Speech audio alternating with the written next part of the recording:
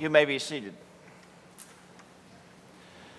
Grace to you and peace from God our Father and from our Lord and Savior Jesus Christ. Amen. Our text is the first lesson. When we read this text from Acts, we immediately are drawn to Matthias. After all, he won. He was the one chosen to take Judas's place. We like a winner. We're Americans. The qualifications for such a position were that the man had to be with Jesus from his baptism to his ascension. There was another candidate who was nominated. His name was Joseph Barsabbas, or Justus. Justus was not chosen. And that's the last we hear of him in Holy Scripture. We only have traditions that tell what happened to him next. But his legacy is always, he was the guy not chosen to be an apostle. So we just kind of forget about him. That's the end of Justus. But if we look carefully at Justus and think about it, maybe there's an illustration for life here. How many times have you been in the position where you weren't chosen? Maybe you were qualified for a job promotion, but you didn't get it. Maybe you were ready to play on a baseball team, but you weren't chosen or chosen last. Maybe you were up for a club membership and were passed over. It happens to about everybody sometime in life. And most people say it's one of the most embarrassing times of their lives. And that's exactly what happened to Justus. Well, as I say, Matthias was a good man, but so was Justus. He was qualified for the position, but he didn't get it. He was passed over. I wonder how Justus felt. Probably the same way we do when we're not chosen. All we can focus on, all we can think about is we weren't chosen. So we like to focus on Matthias, not on Justus. But what happened to Justus is real life. What happened to him also happens to us. What happened to him happens to us. And in many ways, it's God using these things to strengthen us.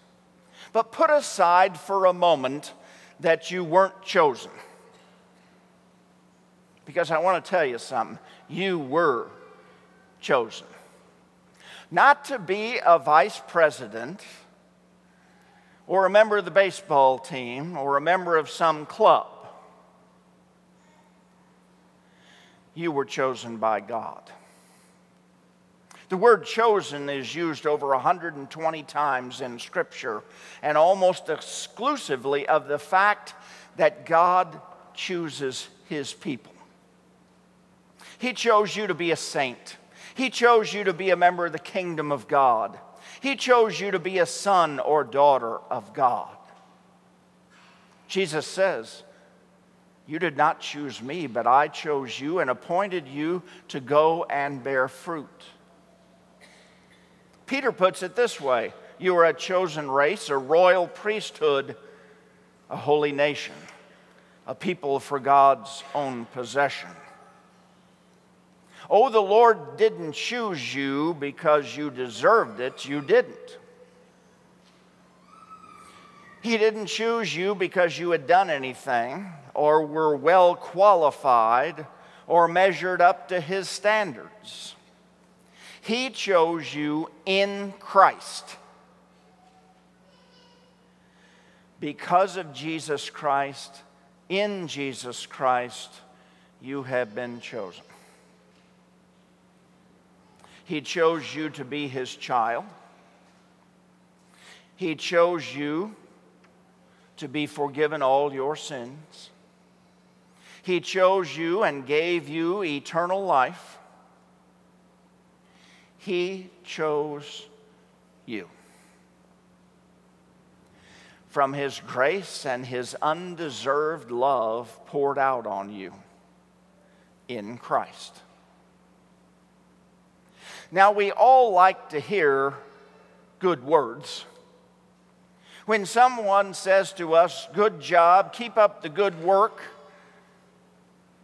or a teacher says, "Boy, you nailed that test, way to go," or someone says, "Welcome to the club," well, all those things make us feel good. But only for a moment. Who knows what will happen next? But when God says, "You are my chosen in Christ, and you are my child forever," that lasts. That's something we can cling to and hold on to. So we go back to Old Justus. Yeah, Old Justus, we don't really know what happened to him. One tradition says he became a bishop. Another tradition says he was martyred for the faith. But Justus, although not called to be an apostle, was called to be a child of God. And we're pretty confident he spent the rest of his life believing and witnessing to the Lord Jesus Christ. You see, that's what matters in life, that God chose us, forgives us all our sins, gives us eternal life. And just like Justus wasn't chosen for something, and we're not either, what matters is that we're chosen by God. You're in a great ballroom filled with people. A special guest is coming. Everyone there wants to meet that guest, shake their hand, talk to them. The special guest finally enters the room and begins to scan the eyes of all these people. And suddenly he catches your eye.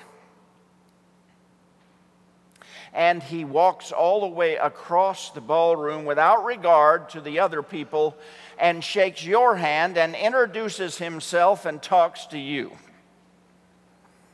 And boy, do you feel special. You're on top of the world. Well, just know that in this life, sometimes those kind of things are going to happen. And sometimes they're not. And you're not going to hear great accolades at times about what you're doing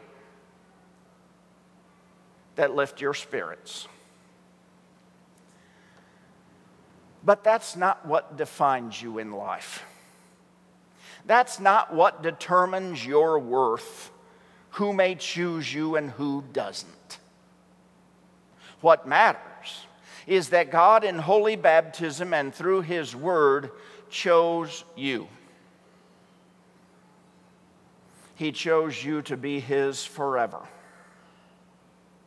That's what matters. So I guess we can learn something from Old Justus,